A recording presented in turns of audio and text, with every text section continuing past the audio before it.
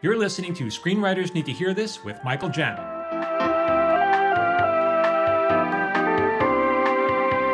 Hey everyone, this is Michael Jamin, and you're listening to Screenwriters Need to Hear This, the podcast. My co-host Phil is not here today. He's working on the back end of the course. He's making it better. That's what I'm told. But I'm here with my very special guest, Christy Stratton.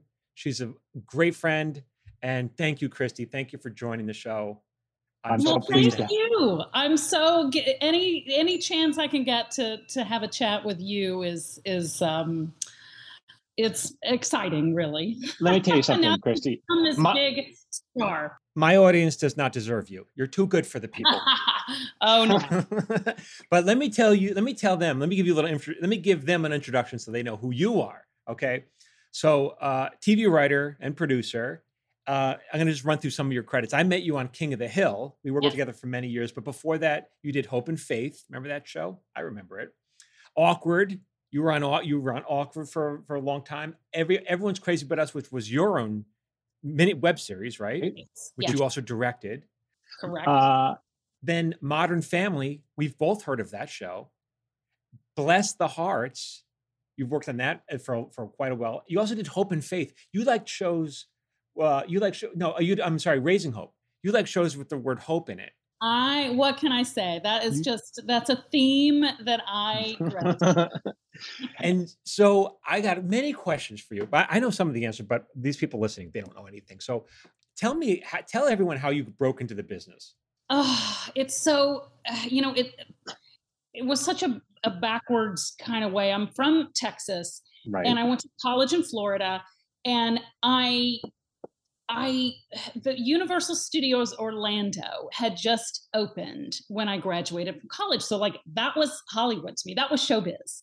Right. And so I worked as a PA, and one of the PAs that I work with said, "Oh, there's this thing called the DGA trainee test. Do you know what this is?" I didn't know what it is. No. Well, what it is it's a test that I think they still have DGA trainees on sets, and they will put you, if you are selected, they put you on sets, and that you can be a PA. So, I didn't end up passing or getting to be a DGA trainee, but it brought me out here. And I was kind of I really don't know what it is I want, but it's not, in Orlando, Florida. So But you didn't know if you wanted to be a writer or director. You just wanted to be. I couldn't even imagine being a writer. I couldn't even I wouldn't even dream of doing anything like that. Never. But then what did you want to do? Well, I just wanted to kind of work in entertainment. Well, that's the thing is when I got out here, I started working at a PR firm, and I'm like, okay, PR, that's not what I'm, that's not my, nothing against that, but I just wasn't good at that. Right. And then I worked, I did a bunch of temp jobs, but then I heard about the Groundlings School. And the Groundlings is an LA-based comedy troupe, and a lot of very famous Saturday Night Live people came from it. Right. And they have a series of classes that you can take. And I wasn't terribly successful with that either, but it was I'm enjoying writing, and so it took many years to get to that point. And I did not get through to the Groundlings, but I went to this other theater called the Acme Comedy Theater. And some of the people there, Brett Baer and David Finkel were there, Alex Borstein. Right. Some people were there that were writing scripts. And so I thought, well, I'll try that. And so I wrote a couple different ones, and I got into the Warner Brothers TV Writers Program. You did that? Wait, hold on, slow down. Yes. Wait, first of all, no one wants to hear the answer to this but me. But what part of town did you live in when you first came to LA? Oh gosh, because I was a PA in Florida. One of the gals had already moved out here, so I kind of was her roommate in Santa Monica. But then I lived in this tiny little room that I lived with somebody else in Sherman Oaks. Right. I shared a bathroom with a cat. And I can remember walking in on the cat doing his business and being like, "Oh, sorry, I'll come back." It was really, and I didn't cook for myself. It was just rough. And one of my biggest regrets, and I don't have many, is that I didn't take typing in high school, because you get all the top temp jobs if you can type fast, and I never could. But anywho, but yeah, I lived all over in just tiny, and then I lived in West Hollywood in a bachelor apartment that did not have a kitchen. It had um, uh, a hot plate and a mini fridge. And so if I wanted What street was this on West Hollywood? Because I lived in West Hollywood too. On Melrose. What Melrose and what? Oh God. You don't Melrose, where Melon Roses is. Oh gosh, what is Kings? Kings. Oh, okay, you're further west. Okay. Yeah. And I would use the toilet as my garbage disposal. Like it was really meager. You paid your dues. And then I didn't realize you were in because we were in the Warner Brothers Writers Program too. Oh. I didn't realize that. But I don't know what year we were in. I wonder if you were before or after us. I'm sure I was after. How dare you? How dare you imply it? Oh no, but you were already a producer when I was a editor. Did you enjoy it? Did you like I did, because it was the first time at all the things I tried, and I tried stand-up. I tried, oh my goodness, I tried everything. And it was the only thing that I felt positive feedback coming back to me. And so I think all of those years of trying to do all those other things in comedy, trying to figure it out, helped. And so I lucked out that I was one of the ones that was read at the end. So my first job interview as a writer was for Friends. And I did not get it. Wow. Must have been a good script. Yeah. And you never wrote with anybody. You've never collaborated with anybody, right? Consider that. I wish. Like I did actually. In fact, it's funny. I'm about to go out with a pitch with a person that I used to write with. I did for a while. I wrote a couple movies with my friend Dave Schrader. But I don't know that I found that other person that it worked out, because you have to have that kind of equal amount of work, and your work ethic has to be the same, and and I don't know, I guess I never found that person, and that, because that would have been helpful, and I love collaborating and that kind of stuff. Now, so you got out of the Warner Brothers, right? But people don't know this. When you're in the Warner Brothers workshop and you graduate, especially you're like probably the top of the class, they try to set you up. They try to pimp you out to one of their shows at a discount rate at probably about a third of what the Writers Guild minimum is. But you're okay. At that point, you're so desperate, you'll do it because whatever. Right. Yeah. And they got you meeting with friends, which is amazing. I got it. I did not get the job, which honestly, my learning curve was very, slow and long. And I didn't have any, I knew what I thought was funny. And I have a background that's very unique to a lot of people that are out here, but it took years for me. And so if I'd have gotten on that show, I don't know that I would have lasted. I mean, it was the end. I mean, I think it was the last season, but okay. I mean, I would have been grateful for the opportunity, but I don't know that I would have been, a lot of those lessons I had to learn. I'm glad I learned them on, I don't know, not so big a stage, I guess. Well, were you crushed when you didn't get it though? That's a good question. I was bummed. How could you not be? I was bummed, but I was a little bit relieved. And then at that point you had an agent, right? Yes. You I did. had an agent going into the program. That's pretty impressive that you got in anyway. The program. I mean, it's hard to get in. Okay, so then what happened after you got submitted to other shows? So then, yes, and that's when I got on Three Sisters, and I was useless. I cannot overstate. I never even heard of Three Sisters. What was that? It was a Warner Brothers show. Diane Cannon and AJ Langer and Catherine Lanasa. And the gal redhead that was played Beth on News Radio, and I always forget her name. She dated Nick Nolte. Yeah, right. I know who you're talking. Right. And so, but I got on that show, and I was like I say, useless. People don't realize that. People don't realize this is all good, because people don't realize that your first job, you're going to be useless. Most writers are going to be useless. Did you recognize they were useless? Because sometimes young writers they don't realize they're useless, and they talk anyway. They don't. Nowadays, it's that. But back then, I was the only staff writer in the room. Nowadays, it's all staff writers and like one senior person. But back then, it was very clear. And the two story editors, they were like, fend for yourself. I mean, and I can remember like pitching. It was finally my episode. I finally got an episode to write, and it was only in the back nine. And it was a disaster. It was awful. Right. And I wanted to punch. It was punch up time, but I wasn't very good at that. Like now I love it and I have so much fun doing it. But back then, but I knew it stank. So I pitched a joke that was like, the punchline was like, it's good because of this and bad because of this. And the showrunner said, I don't get it. And I'm like, oh, okay. And I tried to let it go, you know, because I wanted to try to see if I could get the room to kind of, you know, help me out here. And then she goes, no, explain it to me. So I'm like, and then I like it as a tear rolls down. Yes. And I explain, and then she goes, well, that sounds like it's both good. And I just was like, okay, you know, don't cry out loud. I'm just trying to just honestly like hurt myself a little bit so I can my energies. But it wasn't because I was doing what I thought was good work and being unrecognized. It was, I didn't know what I was doing and no one helped me. Yes. It's such a, okay. Cause I talk about that a lot. So then you were. Then I lucked out.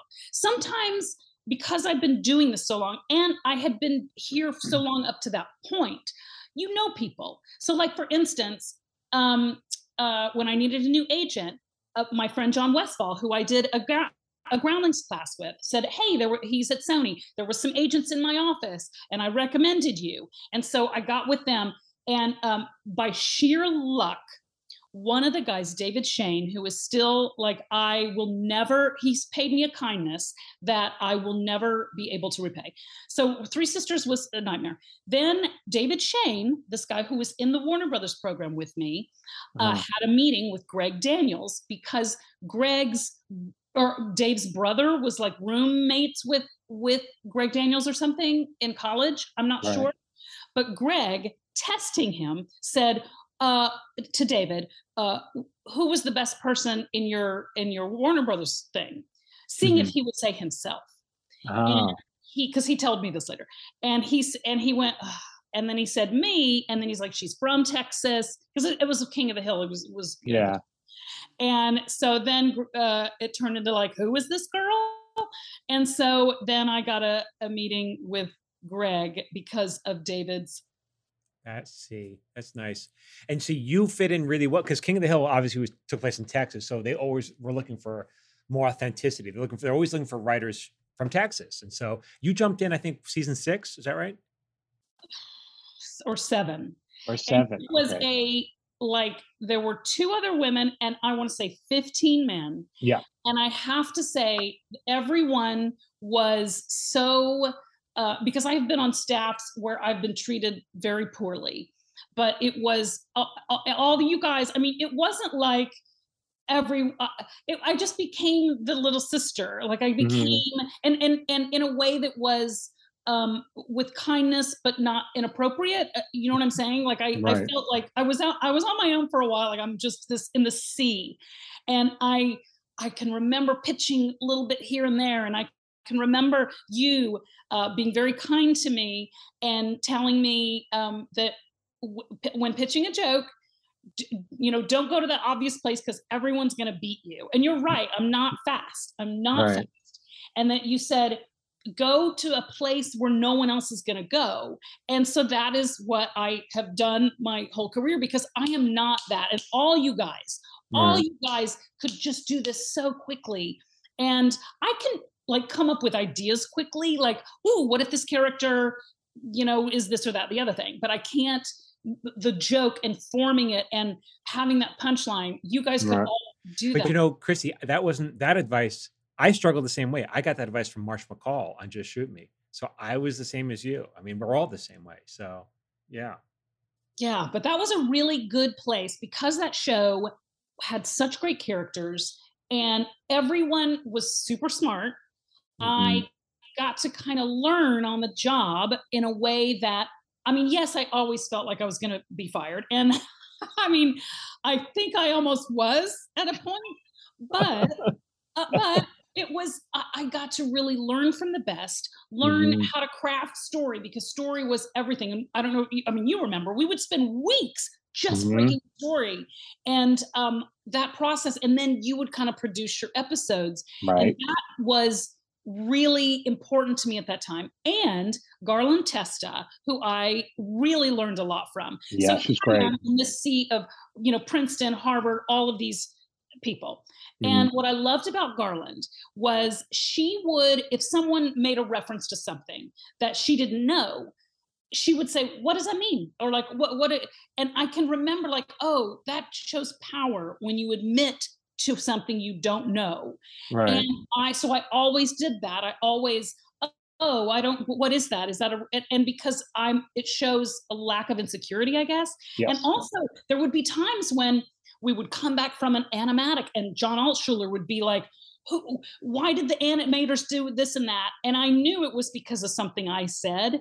And so I'd be like, oh, sorry, that was me. I thought that this would blah, blah, blah. And it would just diffuse. When you admit your mistakes, when you admit what you don't know, it diffuses things right away. It, to me, is kind of a show of power, in my opinion. And that's I learned good advice from her because she was in this sea of, all of these for a long time before, I came along and whatnot. But she would always go, and I tried to have, she would always go like almost into a panic when it was time for her to write her script. And I don't know what I'm doing. I'm like, Garland, you're probably the best writer here.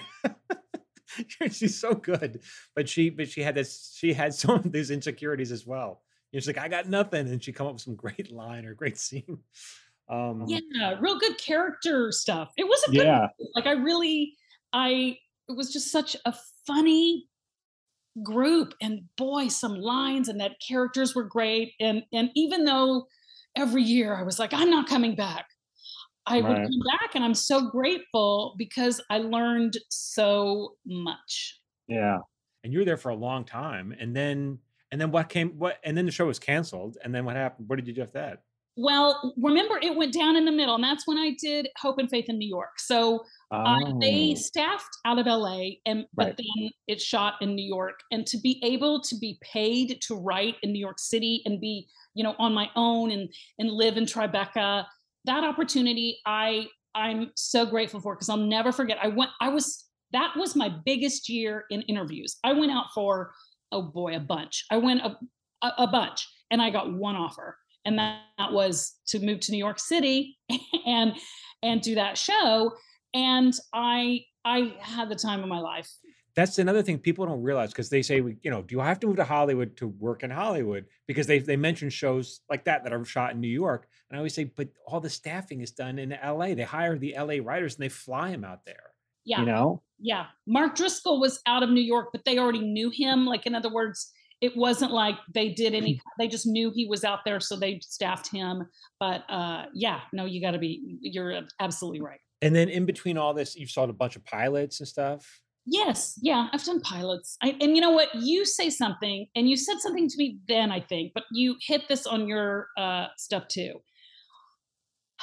My mistake is that I always would come up with pilots based on the stories that I wanted to tell.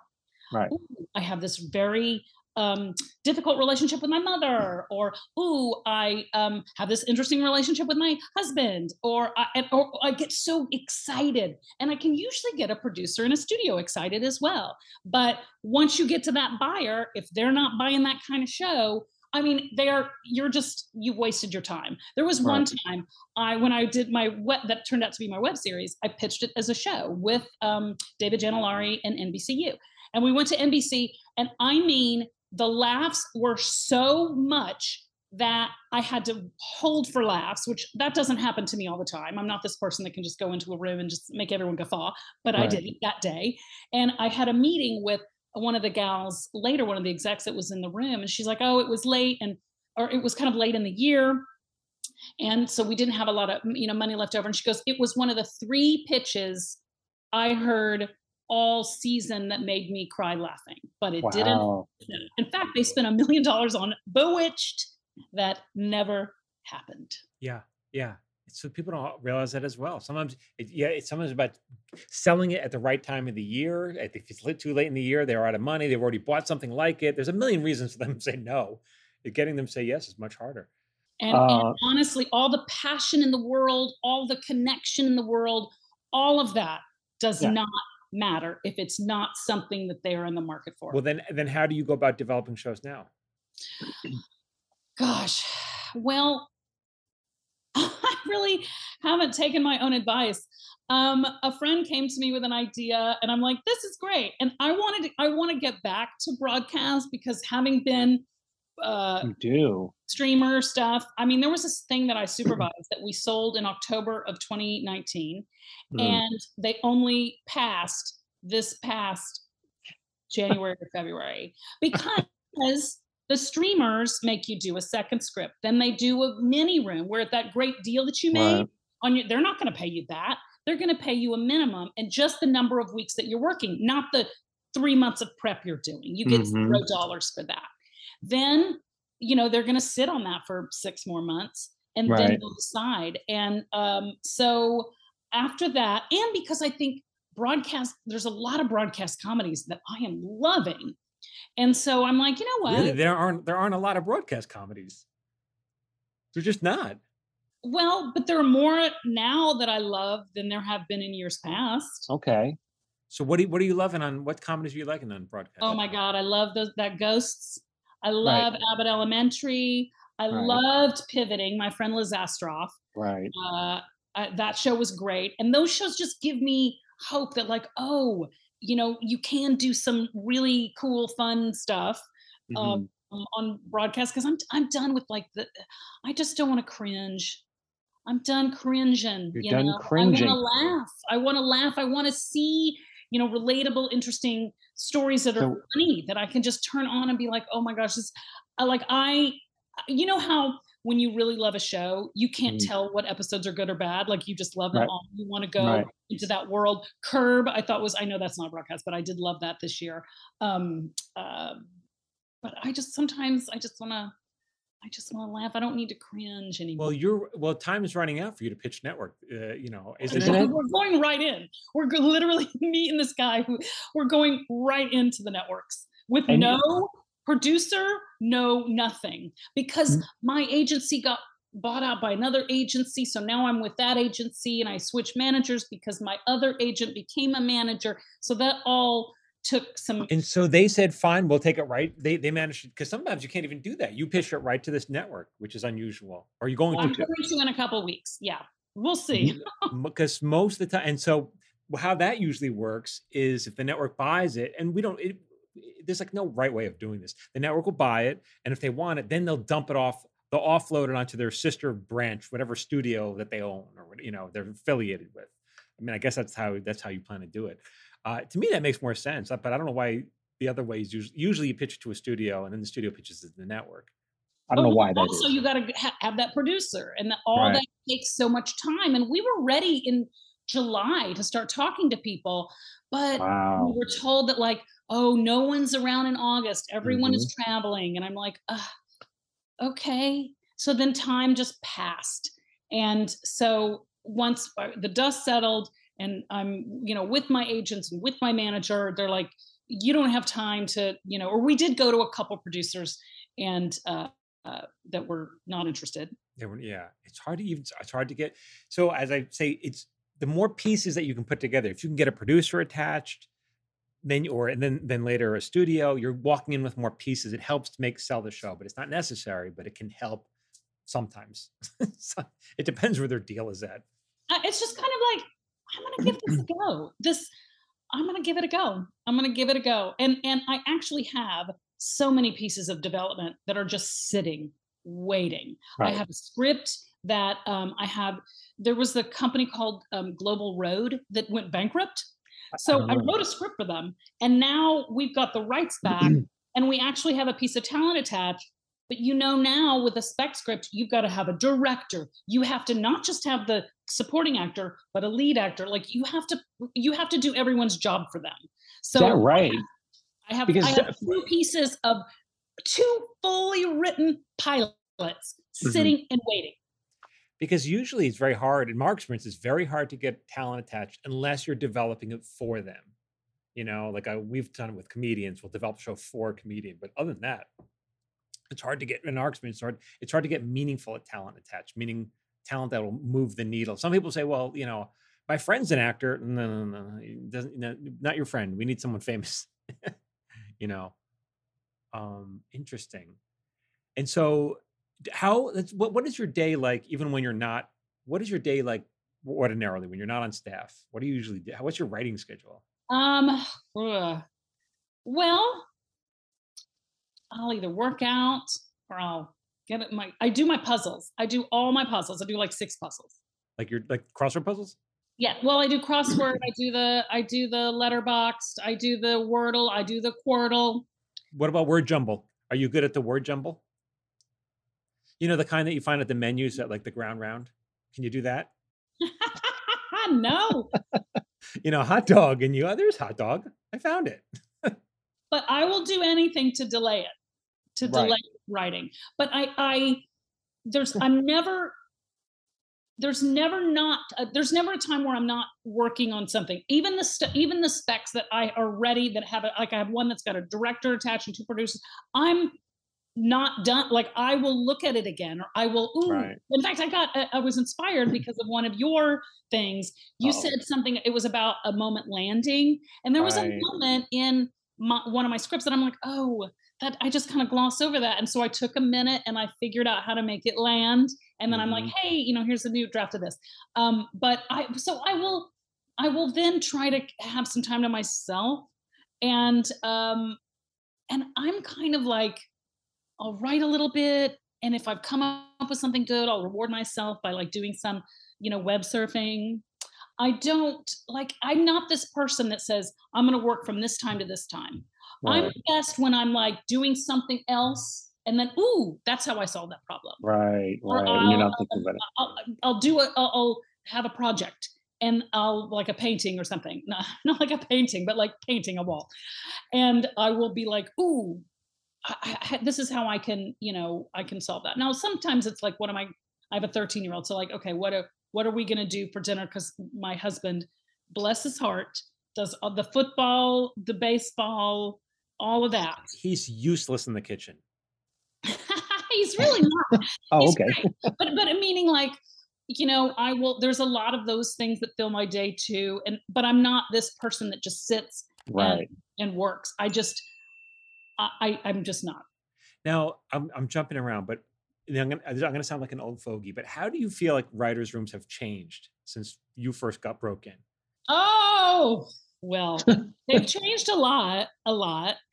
I will say, I think it's good that like when I came in as like either the only woman or the only low-level writer, it took me a long time to do anything. Whereas nowadays, because they come in with a lot more confidence, I find, I'm not saying that everyone just is so confident. I'm not saying that. I'm saying that I feel like people can get it quicker because there are more of them and they have more support between each other. You think they get it quicker? Because that's not how I see it. I see it as really? They haven't gotten it quicker, but they're just talking anyway. Because there's so much they have to learn. It takes so much to learn. Like the first, even all of our careers, the first couple of years, like you're saying, you're kind of useless, and it's not that people are shutting you up. It's more like you don't know how to contribute. No, no, and because it's very interesting too, as you know, there's a lot that like I never had anyone. Oh God, how do I say this? And there's a lot that you can't say, and I don't want to be, it's just, you have to kind of it used to be writers' rooms. You could say anything, have any kind of discussion, have any kind of thing. And you can't really do that anymore. And for some good reasons, and some, I'm not trying to, I'm glad that people aren't treated poorly anymore. I think that is, I'm trying to get out of the sun here. That's good. That is a little bit, and I worked for someone recently, a dear friend, because you got to watch what you say, because what if someone takes it the wrong way and it puts it on Twitter. So that's different. That's different for better or for worse. And I don't want to, but that's certainly different. Like there was a code in the writer's room. There was a code that you kept it, you kept everything in there unless you were, sharing something with your spouse. But yeah, so that's different. And story has become so unimportant, I'm guessing, to buyers or something. I don't know why, but it is like story was so important to us coming up and how much time you devoted to it, that it's surprising to me when, people don't know it. I mean, again, it took me forever, but when it's so important, and I feel like it's kind of a lost art, and I don't know. So and it's yeah. So as the senior writer in the room, you feel like you're carrying a lot of the weight. Absolutely. Right. Absolutely. Sorry, I'm moving down here. And yes, yeah, yes, and look, yeah. So what would you tell new writers or aspiring writers? What kind of advice would you give them? Gosh, watch a lot of TV. Watch a lot of TV. Watch it kind of like what I do with my son is I'll be like, ooh, is this the midpoint? And I'll pause it, or I'll be like, well, like if we're watching a movie, like, do you think that's an all is lost? Do you think that's right? Like just to, I mean, not that I don't know that he would ever want to be a writer, but just to kind of get into the rhythms, because it's rhythm and surprise, and it's just so hard because it's like it's all trial and error. It's so all trial and error. And I would say to young writers just to write and see what sticks. Do your funny tweets stick? Do the essays you write, does that stick? Just like what is sticking? And how do you feel people are breaking in today? I really don't know. That's a good question, because I'm thinking of like, who are the young writers that we had on the Flats, which was the show that didn't go forward. One came from my manager. It would come from friends.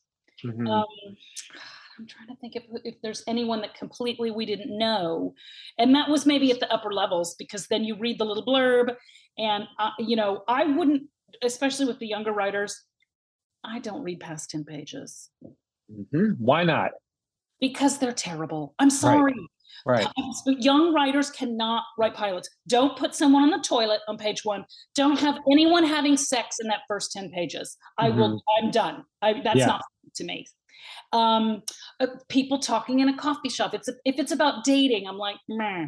But this one young writer, who I knew, that's how she came to us, but it was like a comedy about like a Titanic like ship captain, but he was inept, and it was told back in that time. And of course I read him, I'm like, yes, like this person is funny. And you'd think, and I don't know how you are, but I always thought that, I want to see if it's a high school show, I want a high school sample, but I just want funny and good ideas. And the story editor we hired, which you had on your staff, Chandra, yeah. Yes. Her first pages, I don't know if you read, but her first pages were a woman giving birth, okay? And it's going through like, it's very dramatic. And then the baby drops on the floor, or something like that. You realize that she's an actress, and she is helping out at a hospital where they pretend to have these procedures, and that's her job. And I'm like, that was enough for me to give her a meaning, because I thought that's a fun surprise. I did not expect it. It was different. It looked that she could put a script together, and so that, but I won't read past 10 pages because they're not good. But here's what I want to say to young writers. Yeah. Everyone is not good. No one comes out good out of the gate. No one. I mean, I don't want to say no one, but I just don't be hard on yourself. Know it, and just keep writing, because every time you do something, you will get better. I look back even on the stuff I did 4 or 5 years ago, and I'm like, I because the farther up you go and the more you have to lead people and get things out of them, that you just get better and faster. And I will say, like, it's very hard when someone like, I'm trying to be the person who entertains every pitch, but when you know, because of your experience, where that pitch is going to end, like, in other words, you can see because of your experience, but you don't want to cut that person off. So I'll just, I'll try to follow things down, and then once it gets there, then we move. So I don't know, that was apropos of nothing, but yeah, I would say for young people, just get a camera out, shoot stuff. Doing my web series, Emmy nominated and Webby nominated web series that I shot in my house. I learned a lot. You learn about how, like, I want to be quick because I don't want to take people's time on the internet. So how do I make these turns? How do I do that quickly? How do it still needs an ending here. How do I do that? And you have whatever, 5 minutes or less. Right. But I would just tell young writers to listen to people like you, like, keep listening and learning and getting, and have people read your scripts, not, your friends. Have them read it, see what works, see what doesn't, and then just keep doing it and keep finding things that inspire you. Because even though, like I say, I complain that like it's never the thing that they want when I want to give it to them. That said, I've worked pretty steadily for 20 years. And that is because I do write things that are my story, and I know how to craft, and I can do all that, and people can read a sample, or can you attach to do the supervise this, blah blah blah. So it's benefited me in some ways that I do that. However, I certainly would love to have that magic thing that says, oh hey, this is what Fox wants this week. That's one thing I say to young writers is, like, they all like, well, how do I sell my show? And I'm like, learn how to write first. But everyone wants to skip that step. I mean, I'm not crazy, right? You feel the same way. Well, I think once, like Lena Dunham did it, people are like, I can be that. I can be that wonderkind. But yeah, I think that's never, you can do that, but then you don't have the skills at the other end of that. But more power to you. Nowadays, they put you with somebody like me and you to clean it up. Although I won't do it anymore unless I co-own. Like, I won't do that anymore. Hey, it's Michael Jamin. If you like my videos and you want me to email them to you for free, join my watch list. Every Friday, I send out my top 3 videos. These are for writers, actors, creative types. You can unsubscribe whenever you want. I'm not going to spam you, and it's absolutely free. Just go to michaeljamin.com/watchlist.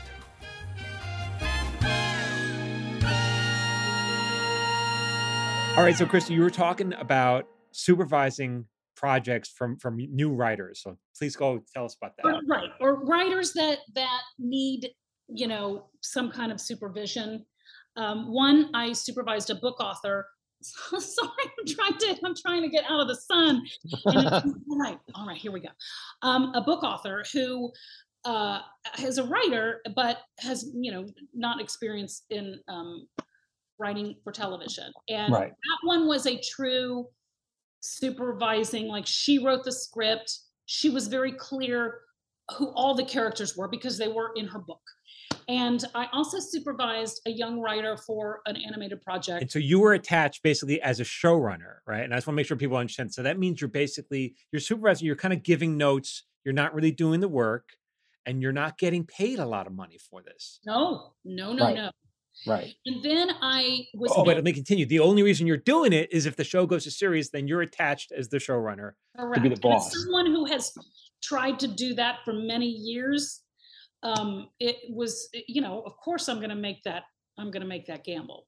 And that went so well. And I get sent, especially with 20th Animation, they'll send me stuff all the time, but usually I don't spark to it. And I did spark to this one project.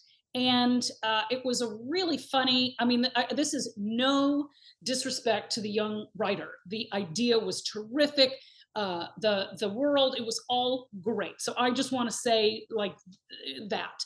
However, when you are, when you are new at it, you don't know, like, all right, what do I need to put in a pitch? Well, here's, you need to, nowadays you have to put that pilot story. Mm. Well, and it's animated. So, okay, it needs to have things that are visual.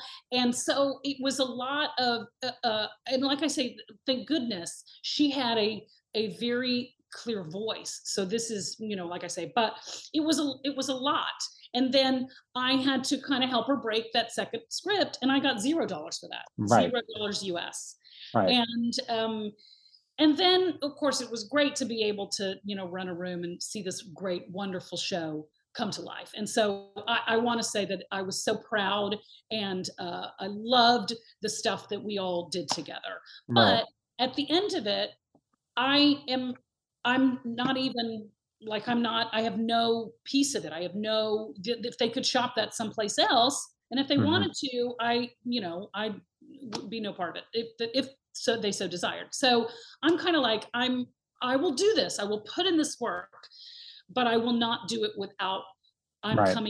I'm co-owning this with you. Right. And You get me, but I also get, because I come up with ideas, like I like my ideas, but if mm, I'm going to like your idea and I'm going to sink into that idea, you're going to have to, Yeah, and people don't realize that because we hear all the time. People say to me, the studio loves my idea. I just need to get a showrunner attached. I'm like, if they love the idea, they would get a showrunner attached, and they put up some money. But there's not, people don't understand the economics of it. It's really not. It's hard to make it in the showrunner's interest to invest all this time and money because we don't get the money until it goes to the air. And so, you're just as soon work on your own project. Why are you going to take a risk on something, put all 6 months or a year's worth of work on something and not make money from it?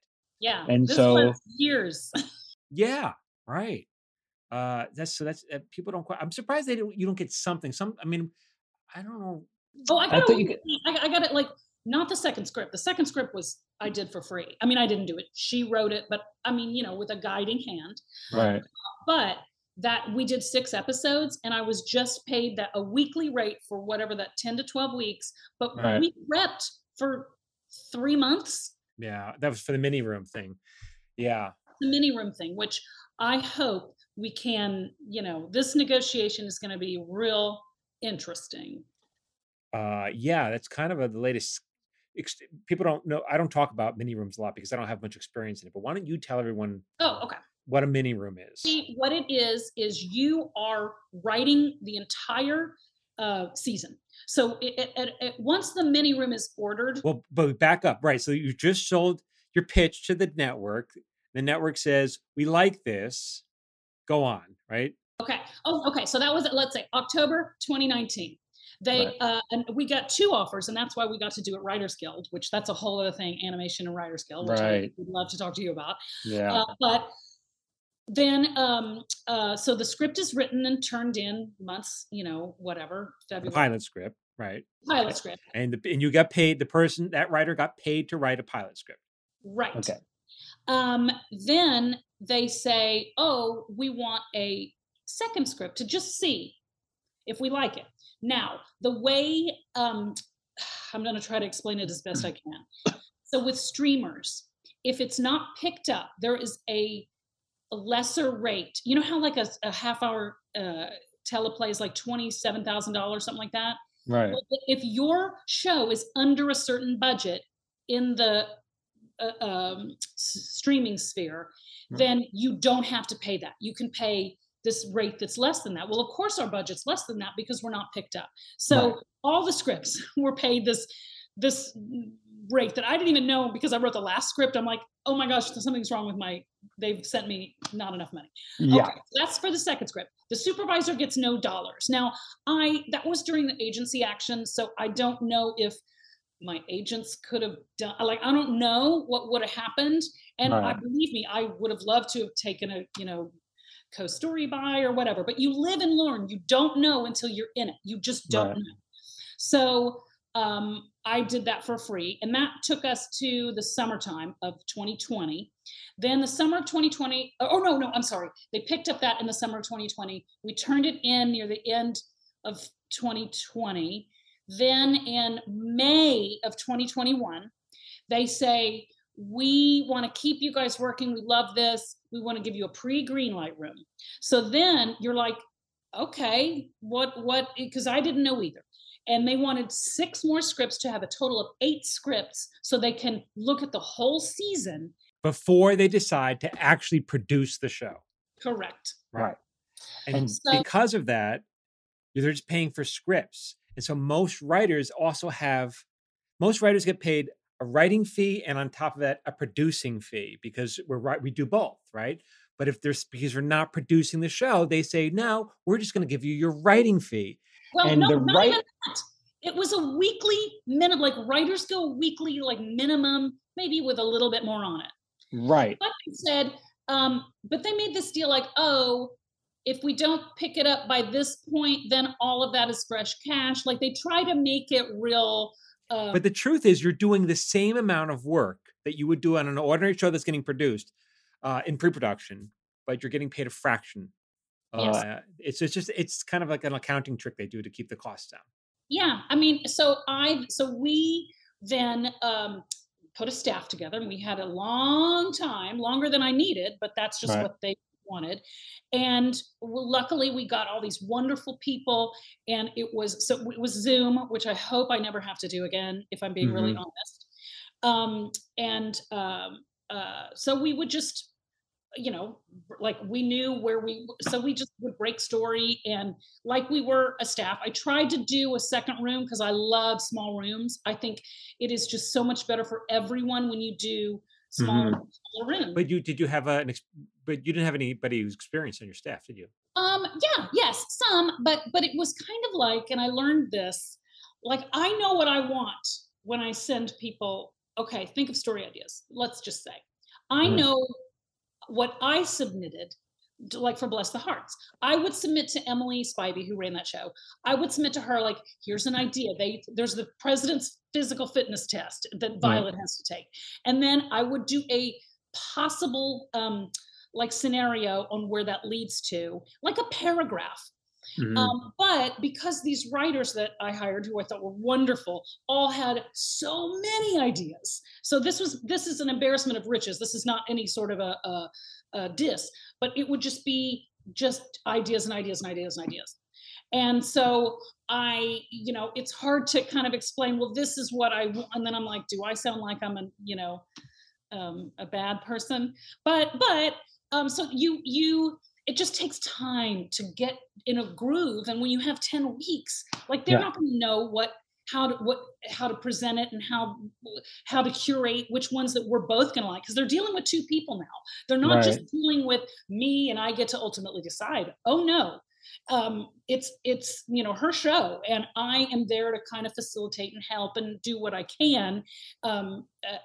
So we ended up not doing that as much as, and would send off hey, write this scene, and it would come back wonderful. But then at the end of it, you send it off, and they were like, oh, which 3 do you want people to? And we're like, well, I let her decide that. And she kind of got the last, go through of whatever she wanted. And then it was October. And thank goodness I had another show to jump on. And then they didn't pass us until like the following January. Yeah, that's how it goes.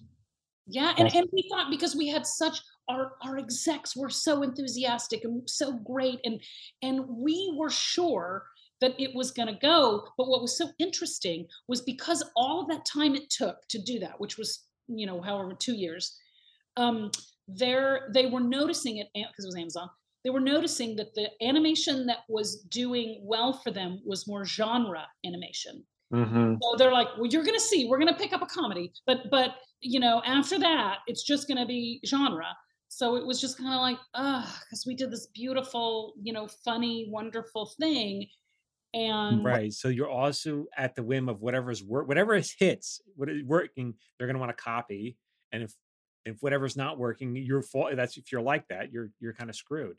And what people also don't realize is that the executives overseeing your show, they're always very enthusiastic, but they're usually not the decision maker. The boss has a different opinion, And so they always tell you whoa, we're so excited about this show. We're all talking about this show. Like, who's we? Just the people who are on that level. But so that's another obstacle. And the comedy they did pick up was like Natasha Lyonne and Maya Rudolph. They're producing it. They're starring in it. And it's like, we can't compete with that. Even though I think on the page, who knows? But that was just like, oh God. Yeah. It's a hard business. Yeah. And so what is next for you? What is next for you? What do you, other than this pitch? Pitching this thing. I'm pitching this ridiculous thing.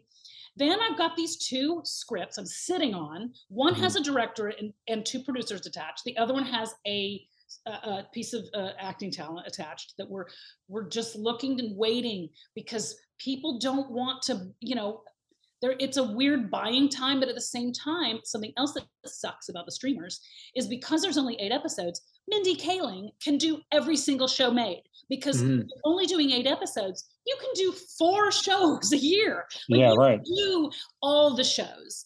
And because these buyers, whatever is going on, they want the big people. And which, whatever, I get it. It's hard to have a hit. It's hard. So you want to bank on those same people. And guess what? Those same people will be available because they're only doing 8 episodes of this show. Right. And so anyway, so I'm sitting on these 2, waiting for, we're trying to get a director with the one. I wrote a screenplay and my new it's now to an actress.